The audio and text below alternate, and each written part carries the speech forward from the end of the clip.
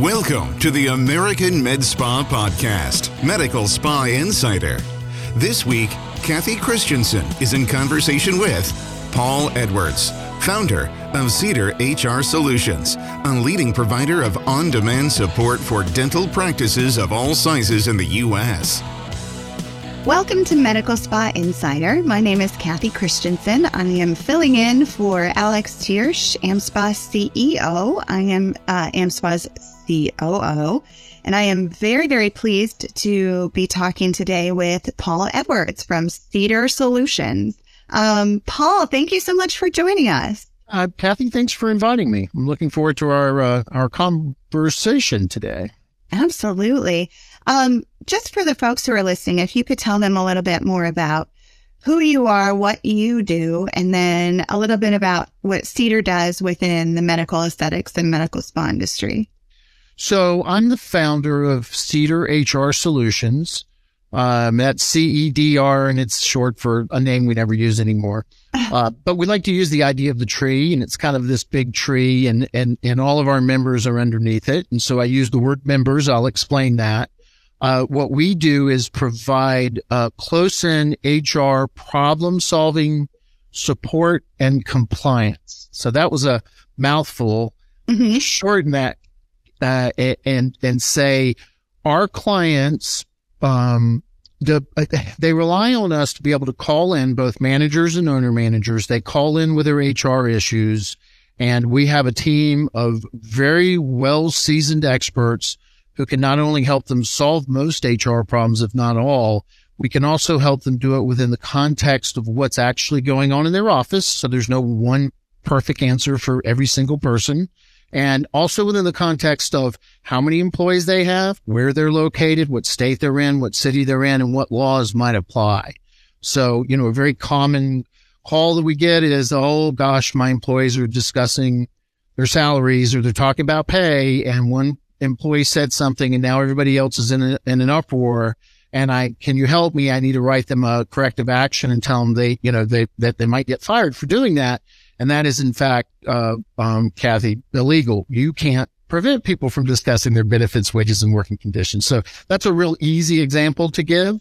Mm-hmm. We take approximately 12 to 13,000 of those calls every single year and have about 3,000 members. I think my first MediSpa member happened in 2009. So very, very early on, we got our first multi-location med spa. And have since then been kind of picking them up along the way. And then we met you guys a few years ago. So yeah, absolutely. We've been happy to work with you as a vendor member. I know you've been to a lot of our events. And we love your conferences, by the way. We really do. My team is like, they fight over who gets to go to the conferences now. So I'm like, maybe I should be going to these conferences. Oh, you should definitely go to the Medical Spa Show. It's not the same old boring conference. We try to make up lots of yeah, all you have to do is Google it and you'll see what we do. But we do a lot of learning too. We do a lot of business. Yep.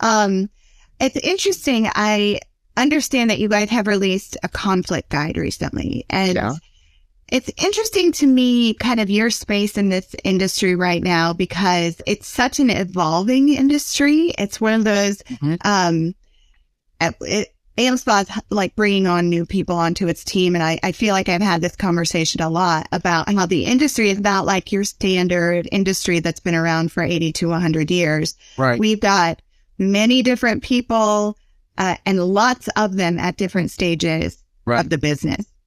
One of the main challenges that we hear on our end is management. And that's something that kind of occurs along the spectrum of ownership. And I think a lot of folks are really looking for guidance on those middle stages of management after you've launched and you had your team that like hustled 24/7 to get things done.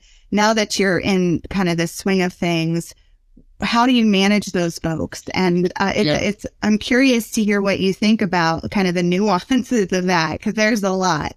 We affectionately call it being the victim of your success. So next thing you know, you have two people in your office and you have the potential for some kind of conflict to happen. It doesn't always happen that way. But I think as soon as you start adding people, even if it's one person, you immediately have that first dynamic where conflict can occur. And that can be in the form of just trying to give someone feedback. So a manager or an owner manager, they've got their own baggage when it comes to giving feedback. I think we go on how it feels. Like what we should do is what we know, and we kind of draw off that, and that's common sense.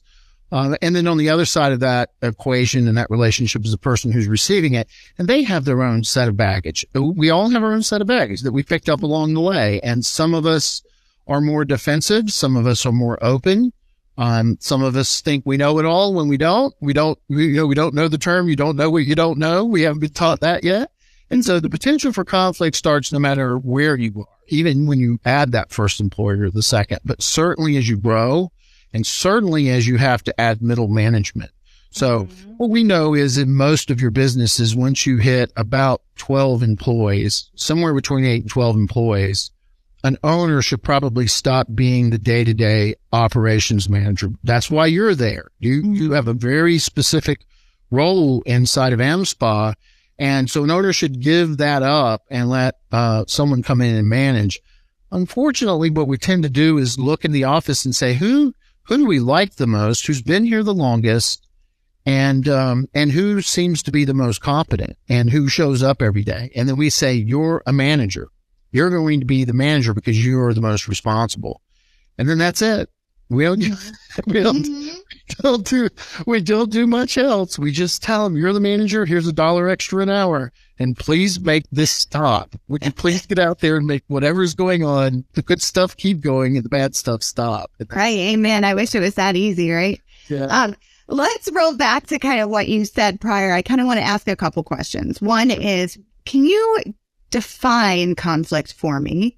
And then the second one is kind of based on something that you mentioned, which was kind of everybody goes by their instinct when they're in especially in a small business situation, when you're in a management situation and you say, this is something where my common sense dictates I would do X, Y, and Z. And I'd love to know like the pros and also the cons of kind of leaning on that. So it's kind of a two-part disparate question.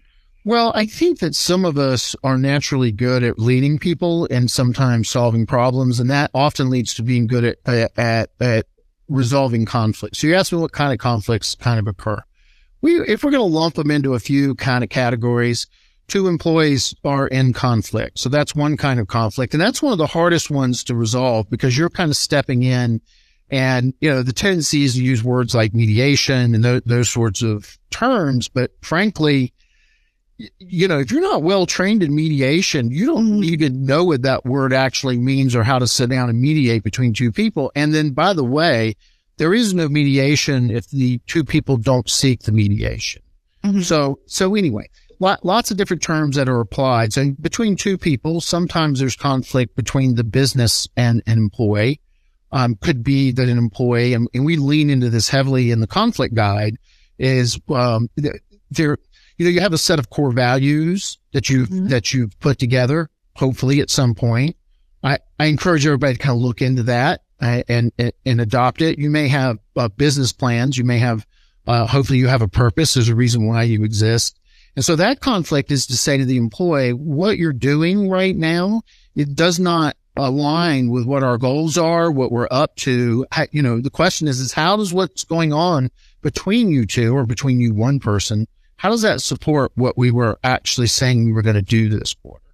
And so then you have conflict between a superior and a someone that they manage, and that kind of encompasses everything else I've said. But what if the conflict is that the manager is mistreating that employee, and now as an owner, if you're listening to this, you have some liability there. So we kind of try to run everything through this internal assessment. Is this, and it's never just, but is this just 2 people not getting along and we think we can get them together and make it better? Or is this something that has some kind of moderate risk, which is violating our core principles and kind of how we run the company? It's starting to infect things and make things not run well. And then finally is there really some kind of conflict going on whereby it can cause some kind of legal issue for the company. So, if you're listening and you're still awake, That's how HR works. Yes. Well, and how do you, as the manager, decipher that? How do you decipher at a point? What are the kind of triggers or the red flags that tell you that this is probably beyond your own ability to safely resolve, or to resolve in a way that's going to be okay for the company? Or, what is there anything that you can point to that would determine, this could be a legally concerning situation?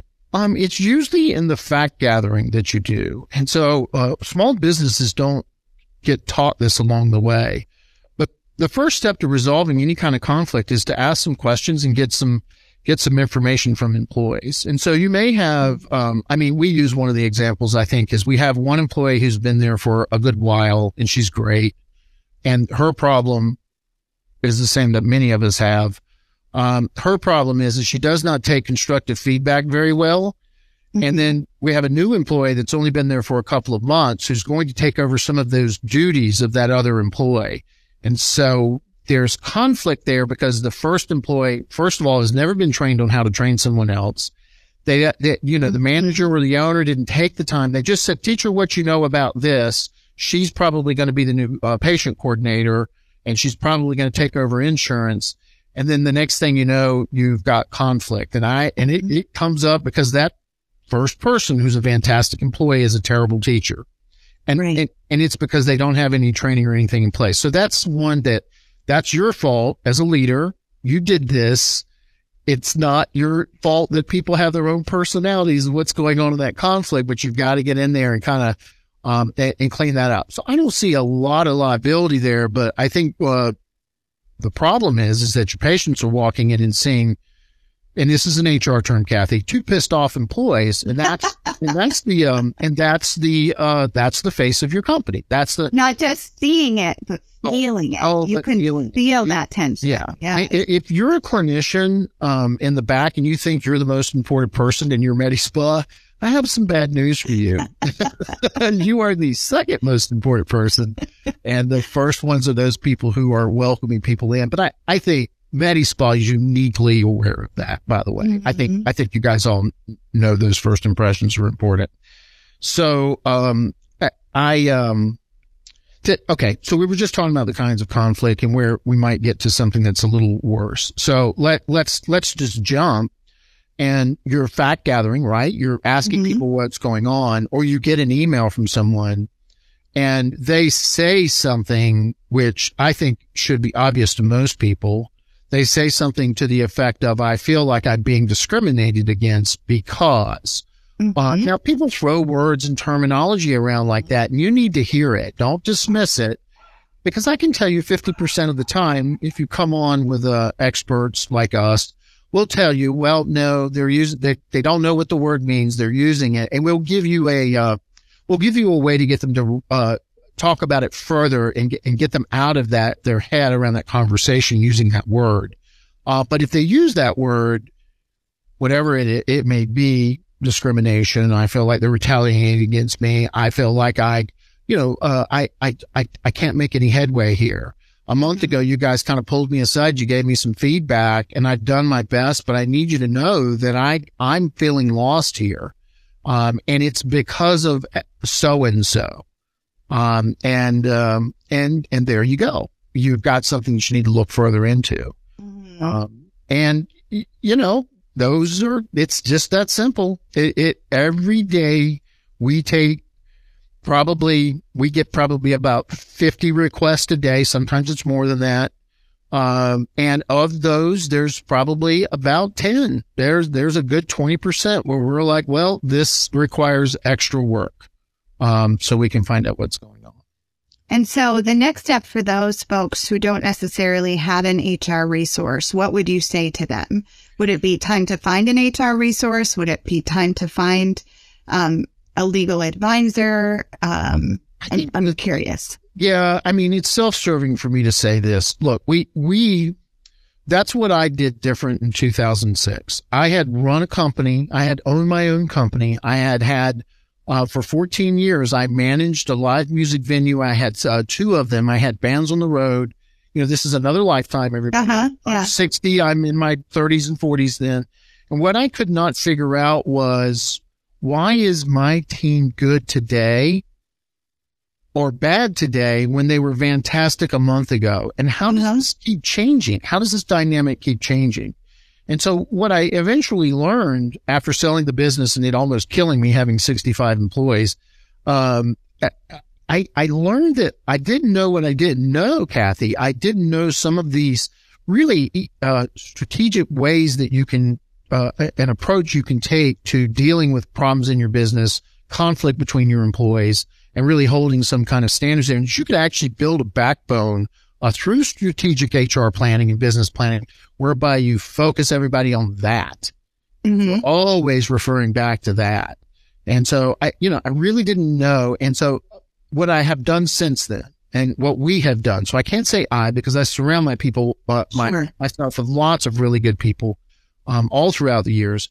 What we've done is we begin to be able to give you some of these tools. Like I'll give you one thing, and this is usually groundbreaking. And some people here have probably read it because we've been saying it for years. I'm starting to see it bubble up, and I probably stole it from somebody a decade ago. I'm not going to say it like that. Yeah. It is when you're having an issue or two people are having an issue, attack the problem, not the people, because the tendency is to be subjective and kind of talk about things in subjective terms, which is you're being lazy, you don't care, you're not, you're using your mom stuff, you're shaming stuff. When if you can attack the problem and say, look, the reason why we're in conflict here is I was not quite clear enough with you on training her. So now we're attacking the problem, what we see the problem is. And now we can sidestep over there. And because of that, you're not doing a great job of training. And so you two are in conflict. So I've sort of caused this, and I'm going to ask both of you for a reset. And you do it separately first, and then maybe you do it with them together. And then you just do everything you can to get them some wins by focusing on what the actual problems are. So the person who feels like they weren't being trained and was being withheld, they start to learn, and all of a sudden they're like, oh, I can take over the schedule because she finally gave me the password to the damn calendar for all the patients. And the other person you're praising because it's like, way to give her the password. That's a really good first step. Of course, Kathy, I'm being a little facetious, but... Well, but honestly, things can start that small. They really can. They really can. And then the next thing you know, they're singing Kumbaya, and you're having the right people up for building campfires in the front office because everybody's just getting along so good. But there's hot chocolate, so that's good. So. Right. No, seriously. No, that's best case scenario, right? Yeah, that's best case. Yep. I'm curious.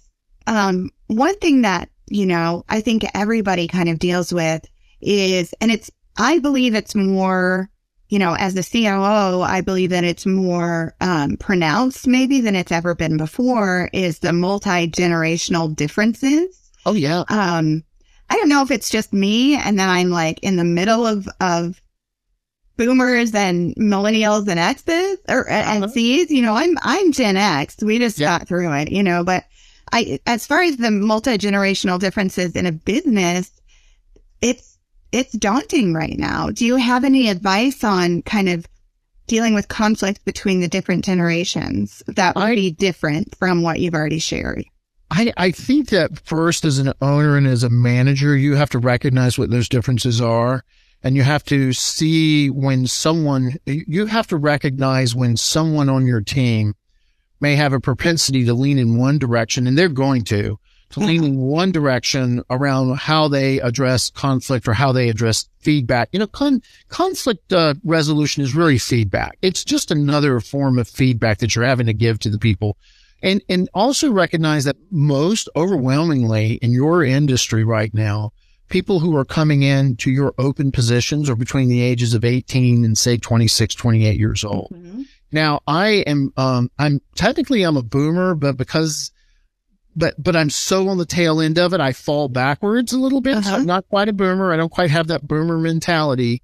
What I had to really hit me in the face was, and it was different for me and for us, for those of us who are, between that age, 50 and 60 years old, younger people who are coming in crave the feedback. What you may have felt was negative or something that would have set you off and kind of kicked in your reptilian flight or fight sort of thing. If someone gave you that feedback the way that, that you would get feedback, they actually want it. If you can give them constructive feedback, they would like to have it daily if you were willing to do it. Now that's exhausting for me, but they want to know how they're doing. And it doesn't mean they want you to beat up on them or that they want to be micromanaged. Please don't mistake feedback for, those things for feedback. They are not. But they want more from you. And therefore, if you are managing a multi-generational team, which most of you are going to be, you are going to have to be cognizant of that. And you are going to have to put some work in, especially if you get to that 8, 9, 10, and 12 of you got to put some work in to teach them about each other. Kathy, I'm going to give you a name of a company and we get nothing from this. Okay. So I just want to be really clear here. And you may have heard of this company because they work with the military. They work with school. They're big in schools. And the company's called Real Colors. And it is just some of the most fun you're going to have in a day. And really what it's about is unlike many of these other personality things, it's more about teaching us how other people receive feedback, how they receive conversations. And so they use 4 colors to help kind of, put people in these different things. And in our company, we did it 3 or 4 years ago. We redo it about every 2 years because we have new people on the team. And when you walk up to someone's office, you actually see their primary and their secondary color. And so it can guide you on how to communicate between the two. So you asked me, how do I deal with these multi-generational people in here? Well, we start with understand how they receive feedback and really who they are. So at home, if you walk into their closet and all the t-shirts are in order and they're categorized by color, and then the shoes are in a certain place and everything, that's a different person than, say, myself. So I had a hard time finding an iron shirt this morning. That's all I'm saying because, So anyway, I think that's really interesting what you're saying, because I think we all kind of make an assumption to a certain degree of what we think somebody else is feeling or be like me, right? Yes. Let's just assume that you should be like me. Right. And it's not true. Or even just if I think there is kind of an instance where if someone reminds you of somebody, or if you've dealt with this kind of person before, and I'm using air quotes, it's like all of a sudden you assume that person. Your triggers. Well. Yeah. That's something else we addressed in the conflict guide is you have a history in the way your parents taught you to receive and give feedback is there. And, you have a history. Yeah. Well, not the same. So tell me a little bit about, you mentioned earlier, and I believe this, AmSpa has these too, but core values. What does that mean? Help me understand what that looks like for a medical aesthetic practice. I mean, is it something you just say? Is it something you write down? Do you test on it? Like, how do you make it a part of your everyday? When we learned to do this exercise, it was part of a greater thing, which was then a kind of a mind-blowing epiphany. Had that kapow moment. And I said, look, with all the businesses we work with, and we do have a few businesses that have multi-locations and more than 100 employees, but most of the businesses we work with have as few as 1 and as many as 20 or 30. They fall all along that line. When we learned to do this, the epiphany I had was, unlike larger companies with 500 and 1,000 people who do strategic planning, when we do strategic business planning, it's directly connected to a person.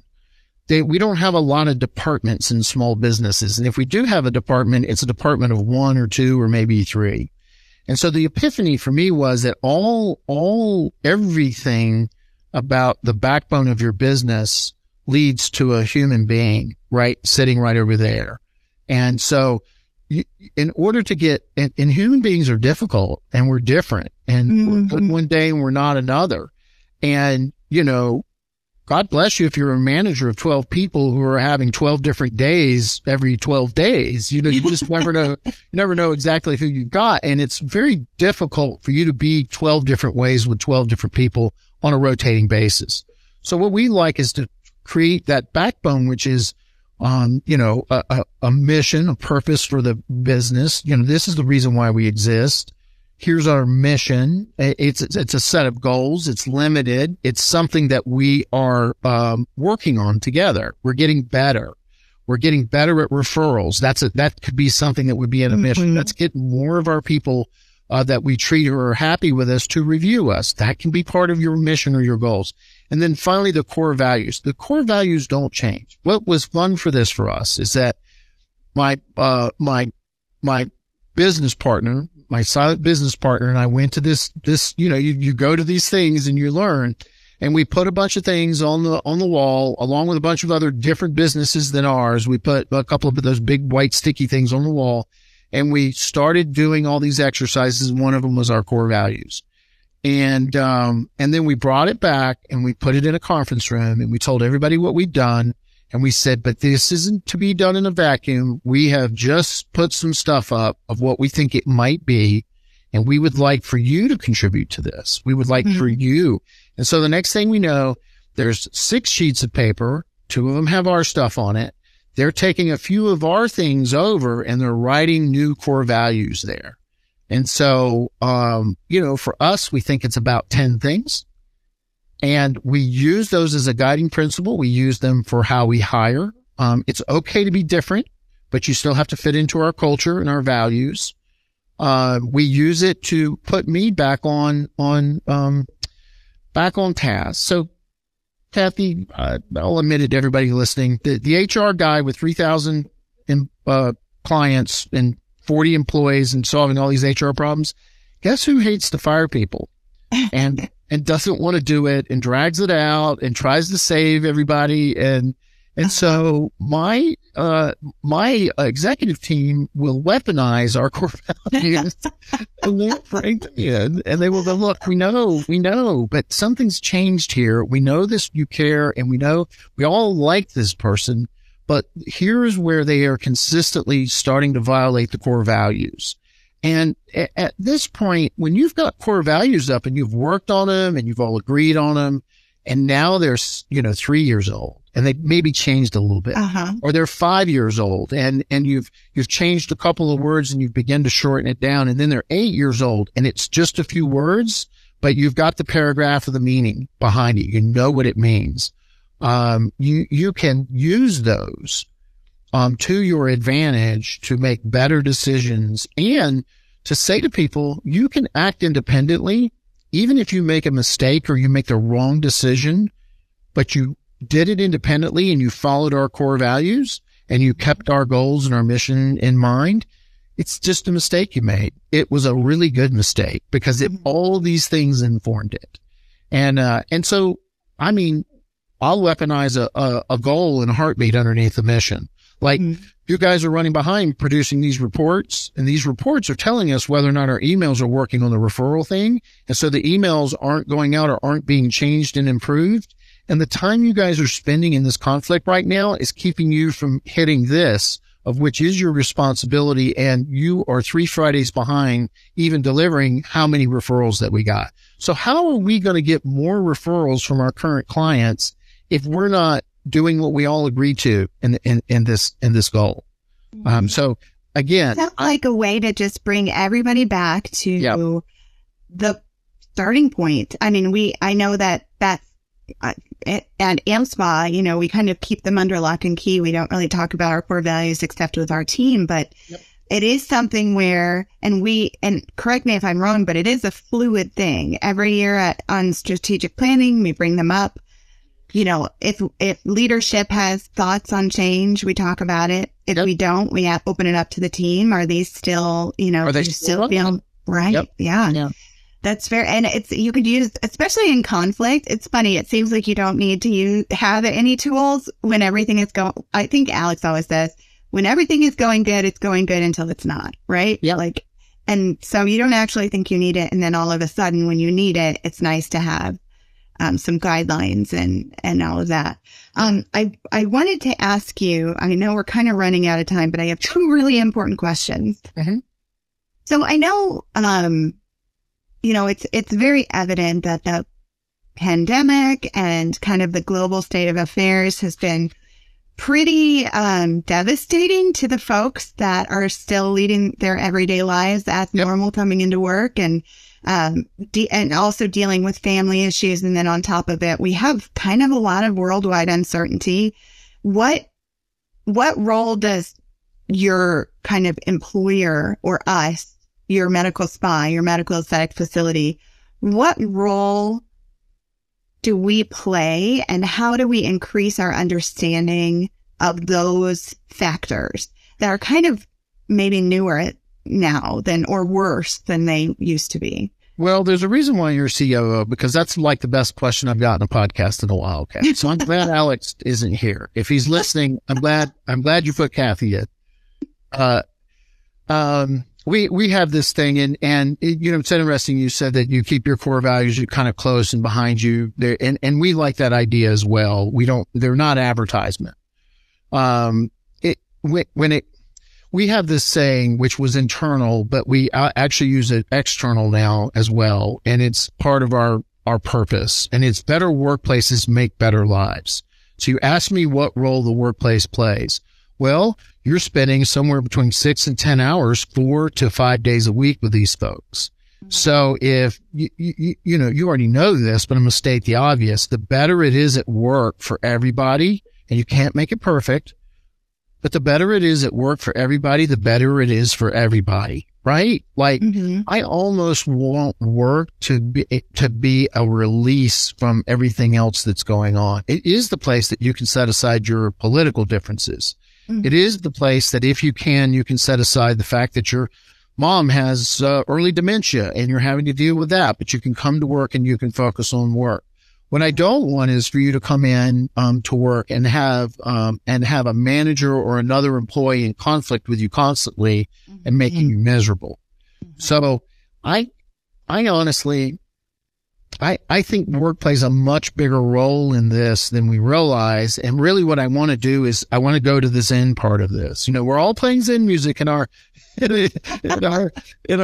businesses out there. It's playing in my atrium right now. Mm-hmm.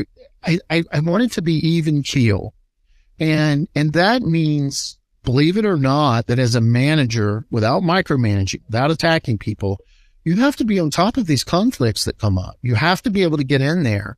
Your team needs to expect that you're not going to solve their problems for them, even though you kind of have to sometimes, but that they're in a safe place where if they need something, they can ask a manager for it. They can at least say it out loud and not be dismissed for what it is that they're saying. And then, I think it's like anything else.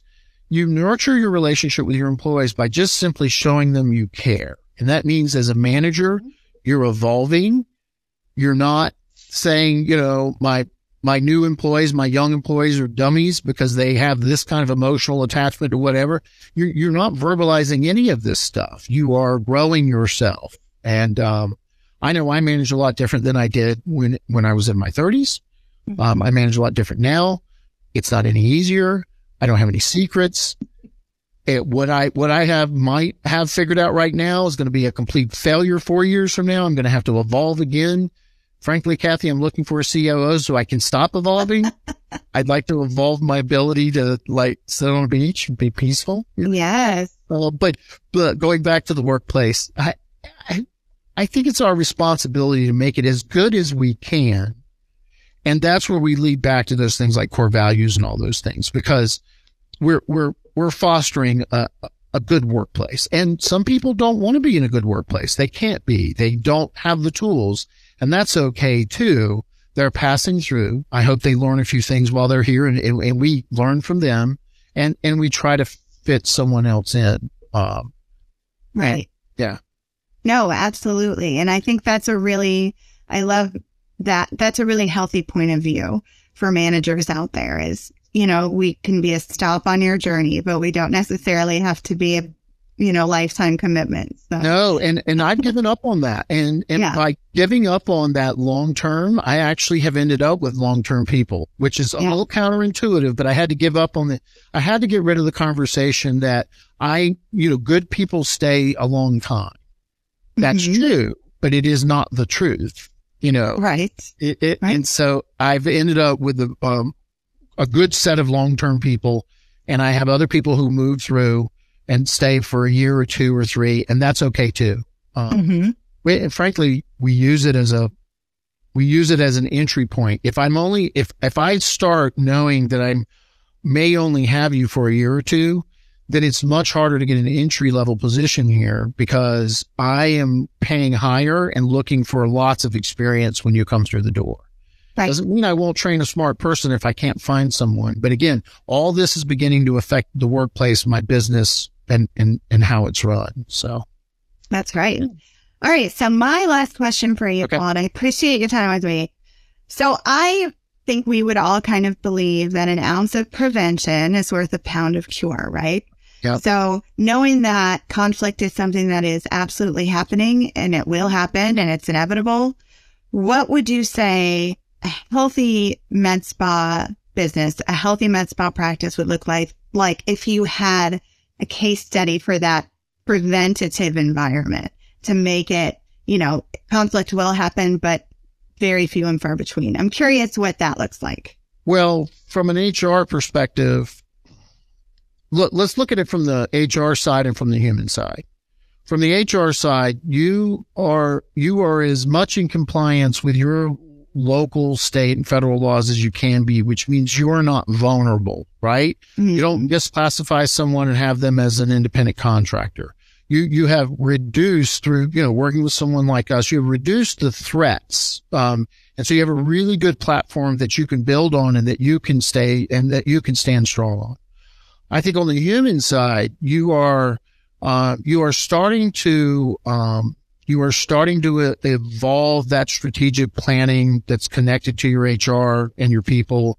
You're aware of it. Your team is becoming aware of it. As each couple of years go by, you can see that it is becoming more a part of what you're doing. And here's the real kicker here. When you do all this work, you begin to surround yourself with people who can help you solve problems. And that's what a successful practice looks like. That's what a successful business looks like. You're not solving every problem. You actually have people working for you who are better at some of the things you used to have to deal with. They may not even be managers. They're just better at it. When they get out of bed, they go, "Oh my God, I get to file some insurance today," or I get to go collect some money from these people who have missed some of their payments, or they are excited by the thing that you don't want to do. They want to clean the windows at the front door because, believe it or not, that's a little secret thing that they love to do. And so that's what a really successful practice looks like. People are coming to work. They know that you care. They see some potential there for them to have a good life working for you, making decent wage, having decent benefits. They know they're not going to walk into, again, it's an HR term, a poop storm every single day. They feel like their contributions are valued. They know what you're up to, and they can see their place. What they do, they see how it fits into your overall larger strategic plans. They know how important they are at the front desk, and they take it seriously and they improve on it. You can gather people together, whether it's 3, 2, or 20, and say, "We have this problem. I have some ideas. Can someone make them better, or do you have better ideas?" Those are the best places to work in, because you're going to get good little gold nuggets between the rest of the poop storm that's always going on. So yeah, I'm not saying there's no conflict and things are going to be lined up all the time. Right. That's going to be there, but it's those moments when your team just blows your mind. When a patient or customer says to you, I was really mad, and I talked to Kathy, and she fixed everything, and she was so good, and I actually was kind of mean to her. So would you please give her this gift card and tell her I appreciate it? And I've just told my mom about you guys. That doesn't come from you. That comes from your team. And that, to me, is what the best looking business looks like. Perfect. I love it. May we all be that business. Yeah. That would make a big difference, I think, in the world in general. Is kind of, what you were saying. So, Paul, tell us where we can get that conflict guide. And if we wanted to reach out to you and Cedar, if you could give us kind of where we can find you. So you can always come to our website, and you should, because you get to join a community. So when you come to our website, which is Cedar, CEDR Solutions.com, when you come to our website, you're going to be prompted at some point, would you like to download some guide or some piece of information? I just want you to know that you're not going to get a sales call next. We don't do that. We want to pull you into the community. You can even get so far into the community that you're getting training from us. It's free training. You can even get so far into the community that you can join the Facebook group and you can actually ask HR questions. And our experts are standing by and giving, the best answers we can give.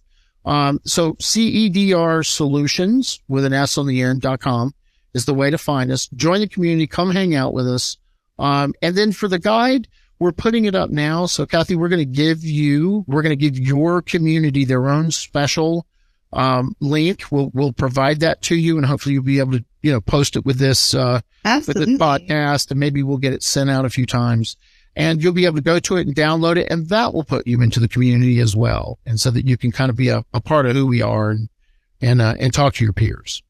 That's great. That sounds wonderful. And just a reminder that Cedar is a vendor affiliate, a platinum vendor affiliate with AmSpa. So if you are an AmSpa member, you get some deals from them as well. So it's just something to keep in mind. So if you need HR services, it's very affordable. This isn't, tens of thousands of dollars a year. It's not limited. You don't pay by the hour. It's fixed. We figured out how to support businesses your size, and you'll find that we can be very, very helpful.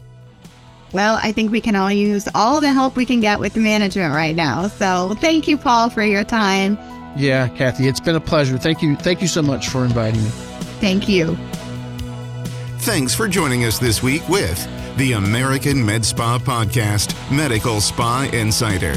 This week, Kathy Christensen was joined by Paul Edwards, founder of Cedar HR Solutions, a leading provider of on-demand support for dental practices of all sizes in the U.S. If you're new with us, click on the subscribe button. Then receive new content when it happens. Leave a rating and a review. See you on our next episode.